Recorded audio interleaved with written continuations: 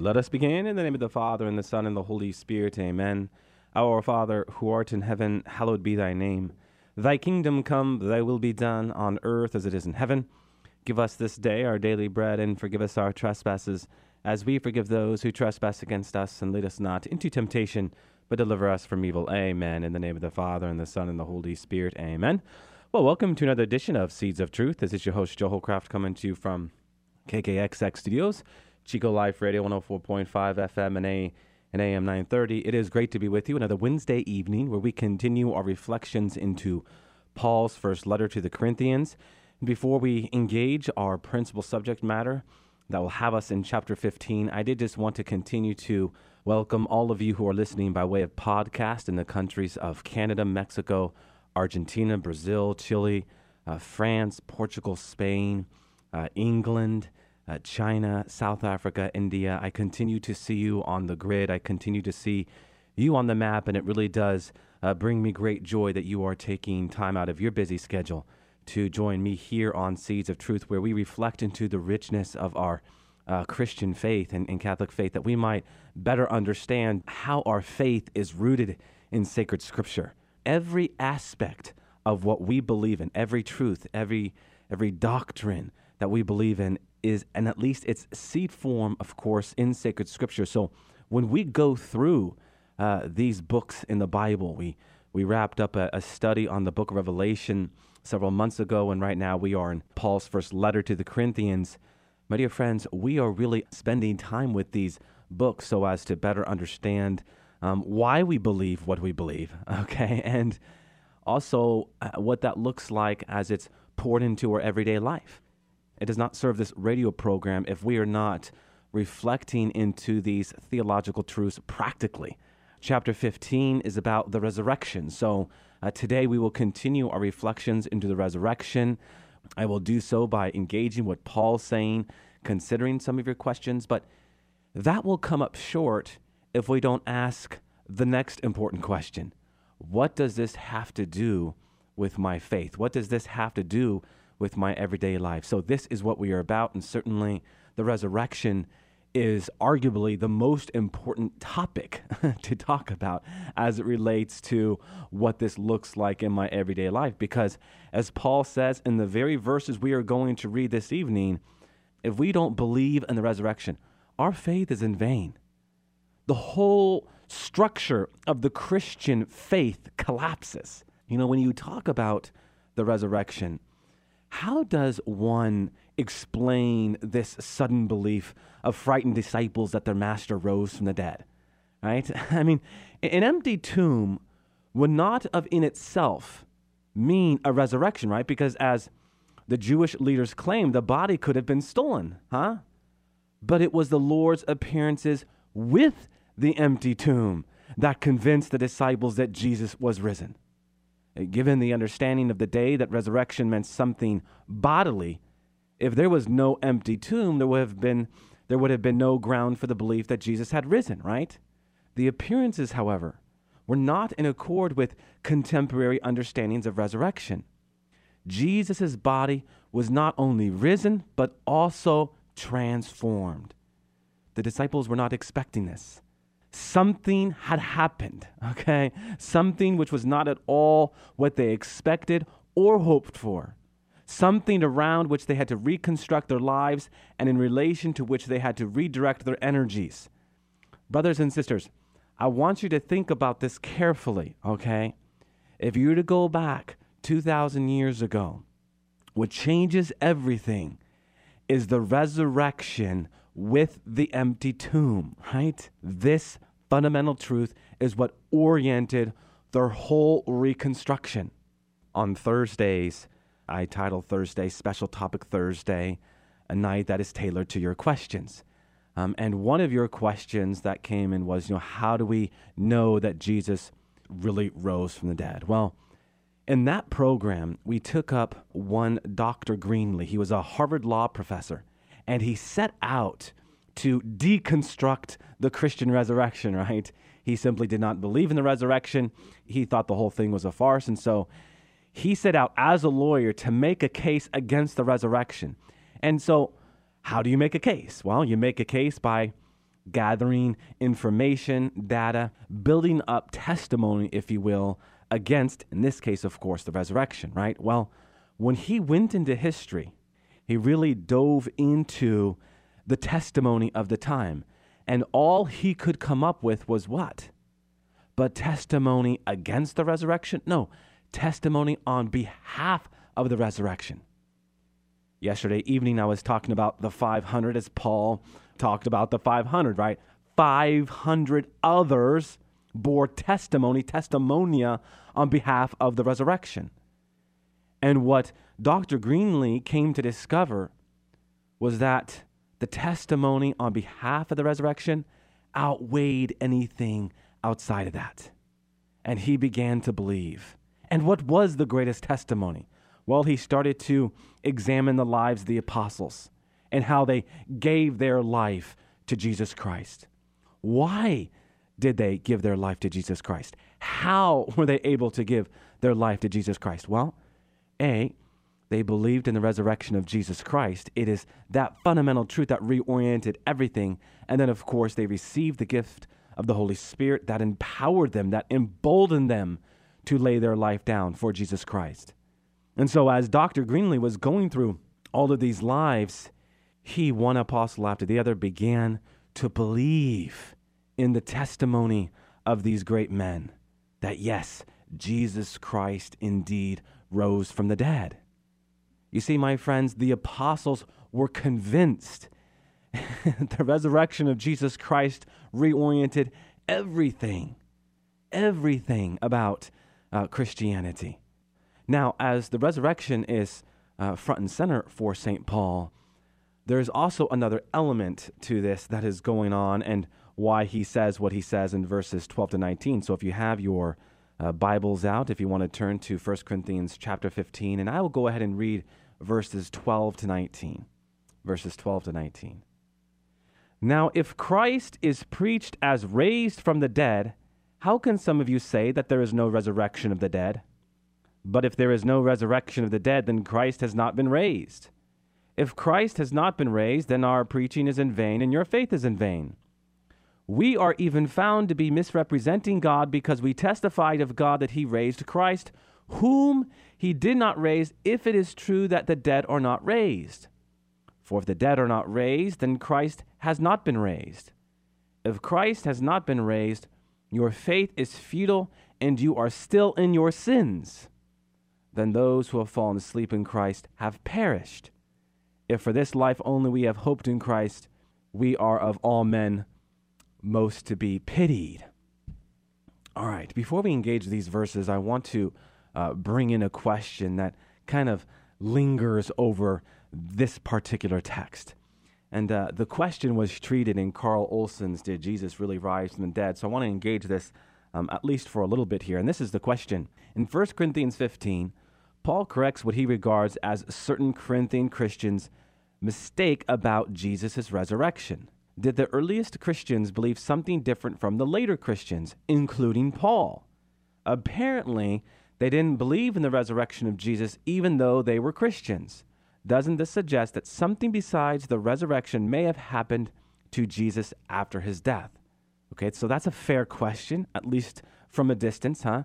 Doesn't this suggest that something besides the resurrection may have happened to Jesus after his death?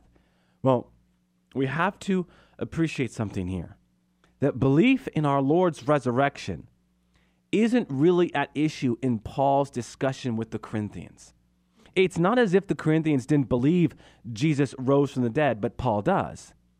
They all agreed about Jesus' resurrection.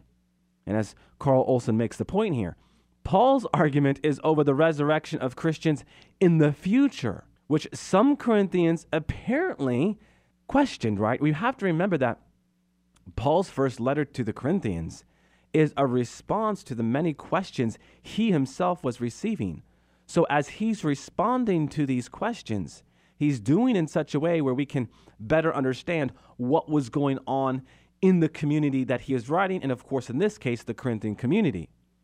So again, Paul's argument is over the resurrection of Christians in the future, which some Corinthians questioned. Paul said to them what? In effect, If there's no resurrection of the dead, as some of you believe, then Jesus himself hasn't been raised from the dead. And if that's true, then quite simply, we are in trouble, huh? Our faith is worthless, and we're still in our sins. But we know Christ has been resurrected. The witnesses confirm this. We talked about this yesterday. Peter, all of the 12, the 500 witnesses, James, the other apostles. Paul uses our Lord's resurrection, in which the Corinthians also believed, in order to argue for the future resurrection of Christians, which some Corinthians were questioning. In other words, my friends, Paul argues from Jesus' resurrection more than for it, okay, in 1 Corinthians 15. So he's arguing from Jesus' resurrection as opposed to for it. So it is a matter of from to for, okay? So he's using the resurrection as an argument for how we as Christians share in the resurrection. Paul said nothing about, say, different understandings of our Lord's resurrection among the Corinthians, okay? All right, so we bring that up because certainly it is, I think, a question that kind of lingers over this text. Now, whatever the influence may have been in why they didn't believe the resurrection of the dead, this Corinthian skepticism concerning the future of the body certainly led to a denial of Christian doctrine and a sharp decline in morality. And for Paul, this was very, very important. You know, I receive a great number of questions about, did Jesus rise from the dead? Does God exist? Why is it that people fail to believe in Christ's resurrection, in God's existence? Is it because God has not given us enough reason to believe? Okay? Is it because there isn't enough evidence out there? Well, as I've said before here on this radio program, if you roll up your sleeves and work in the tall grass, you will quickly discover that there is more reasons to believe as opposed to not believe. Okay? And Lord knows we have really worked out those details. But I bring that up now because in the end, I am convinced that this has a lot less to do with what evidence is out there and a whole lot more to do with essentially why we don't believe. In other words, if I believe in the resurrection or if I believe in God's existence, that means what? I have to change my life, right? Because to believe in God or to believe in our Lord's resurrection means that there's something greater than I out there. And to be attentive to that is God's existence, suggests at the very least that I have to be attentive to laws outside of me. I just can't think whatever I want to think or do whatever I want to do, that I am bound to discover truth, a truth that is tied to a right from a wrong, okay? Ethics. It's fascinating because the deeper I go with people who say they don't believe in God or who say they don't believe in the resurrection, who look upon Christianity as one big fairy tale and myth, in the end are dealing with a lot of brokenness. Brothers and sisters, we are all broken, right? We are all wounded. We are all suffering in some capacity. And we have to look into that suffering. We have to look into that brokenness. We have to look into that woundedness and deal with it, right? And let me say this. The only way out of that woundedness, the only way out of that suffering is with Jesus Christ. Is with Jesus Christ. And to deny then Jesus Christ is to deny not only your suffering, but your way out of it. Jesus Christ suffered not as the antidote to our human pain, no, but to show us how to deal with it, how to respond to it heroically. And so when I speak with these folks who don't believe in the resurrection and the existence of God, the deeper I go into these conversations, it is clear to me that they are shoving God to the margins, are shoving Jesus to the margins because they don't want to deal with their pain and their suffering. And I don't speak lightly about this because I know the pain is deep. I know the wounds are deep. But the only thing that is going to heal that wound is Jesus, the divine physician. And so what's important for us to understand is that as we talk about the existence of God and as we talk about the resurrection of Jesus and we respond to these questions apologetically, there's a much deeper issue. There's something else going on. Yes, there might be those who really don't believe in God. There might be those who really don't believe in the resurrection of Jesus. I'm not denying that either. But more often than not, something else is going on, and we would be well served to get beyond the point counterpoint and to get underneath the real discussion, which is a discussion about morality. And this is why Paul is engaging the Corinthians as he is. He's responding to their doubts, not for exclusively this external response to why they don't believe in the resurrection of the dead. No, but as he says it, if we don't have the resurrection, our faith is in vain. Everything is futile. Why? Because it is in Jesus Christ that we have new life, right? So this verse 17, still in your sins, really gets to the heart of what I'm saying right now, right?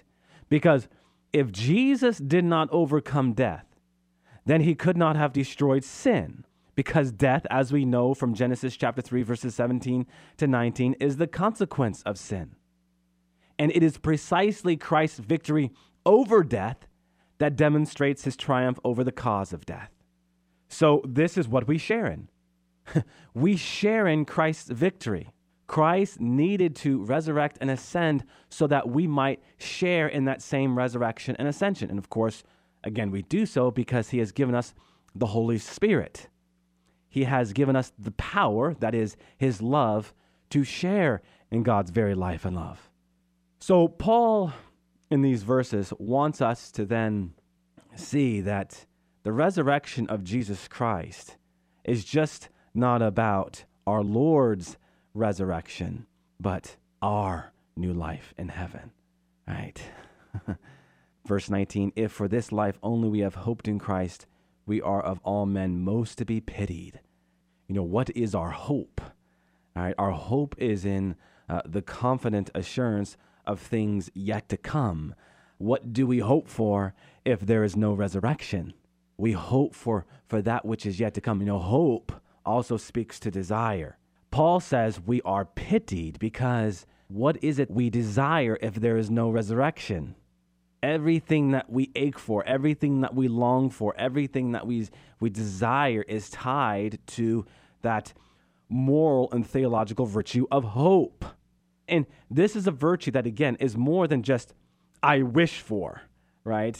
A virtue that is more than what we hope based upon what we think. No, this virtue ascertains so much more and engages so much more and engages our whole being.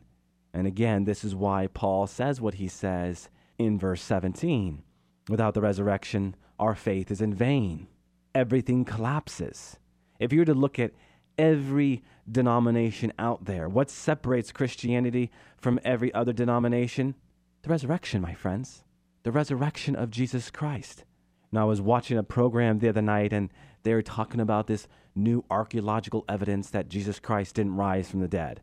And I'm sure there are people out there who thought to themselves, I told you so. I knew Jesus didn't really rise from the dead. I mean, who are we 2,000 years later in some flippant way to posit such an accusation?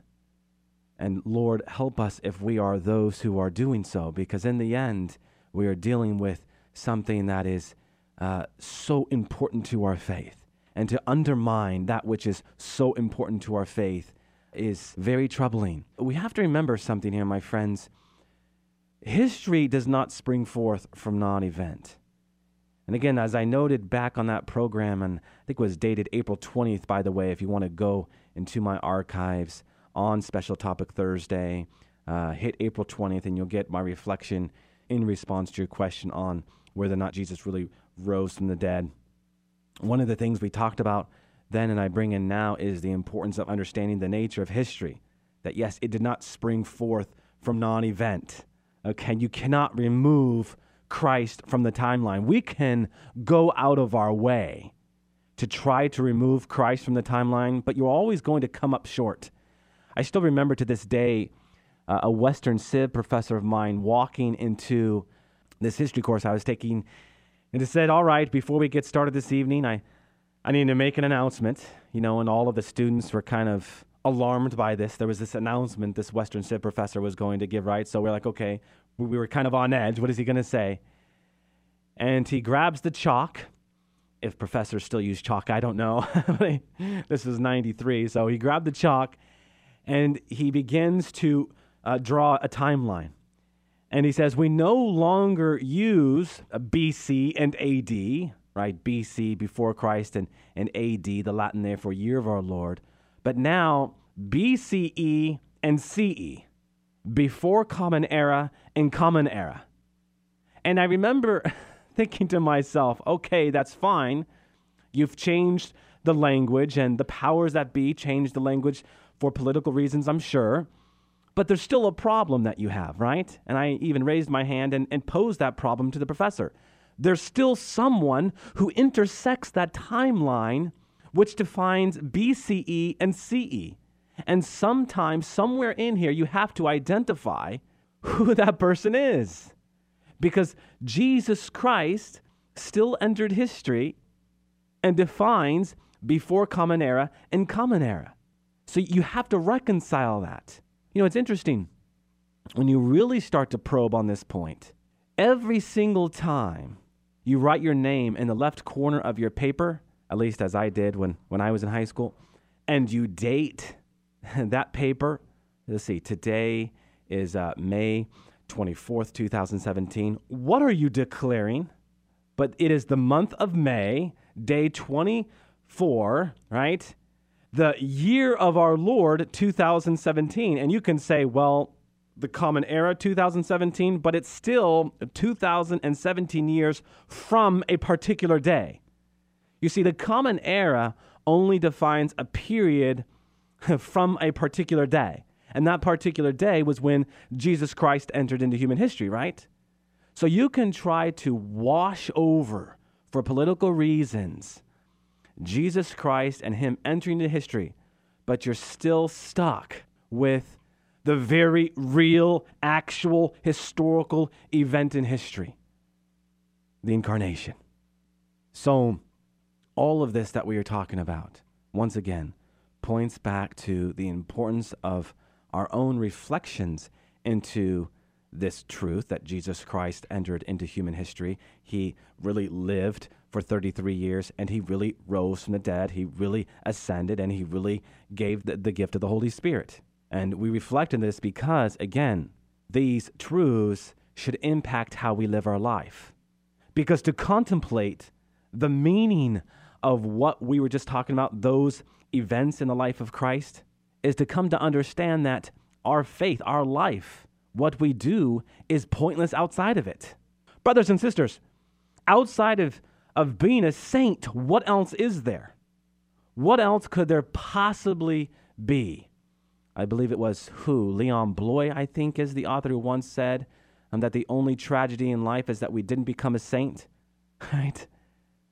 What else is there? So then the question becomes, how do we go about becoming a saint? And this is what we talk about from one day to the next, is it not? And today's subject matter, this evening's subject matter, again, not to overuse the word, but is quintessential, is of the highest importance, because if we fail to understand that our life in Christ is a sharing in Christ's own resurrection, then we fail to understand the meaning of life itself. Jesus suffered and died, and out from that, he experienced new life. We must take our suffering, die to self, allow Christ into our woundedness, allow Christ into our brokenness, allow Christ into that pain and suffering, and only then will we experience new life. Bring Jesus into those places, into those darkest places of your life, and you will know new life. Yes, that one thing that you don't want him to know, he already knows. Allow him in. Allow him in. Allow him into that darkest place. He will turn that darkness into light, because that's the power of Christ, is it not? He will take your darkness and he will transform it into light, because that's what he did in the crucifixion. He took the darkest day in human history and turned it into the great light, the great hope. Amen. Amen. All right. I'm looking up at the clock and we are out of time. Let us close with a word of prayer in the name of the Father and the Son and the Holy Spirit. Amen. Good and gracious God, we do just give you a special thanks and praise for the gift of another evening, an evening from which we reflect into the wonderment and beauty of your resurrection and this call we have to share in your resurrection, mindful that in the absence of believing in your resurrection and our own sharing in it, it can lead to a decline in morality. And so we live a life worth living for, and we do so in your grace. Amen. All glory be to the Father, and to the Son, and to the Holy Spirit, as it was in the beginning, is now, and ever shall be, world without end. Amen, and God bless you.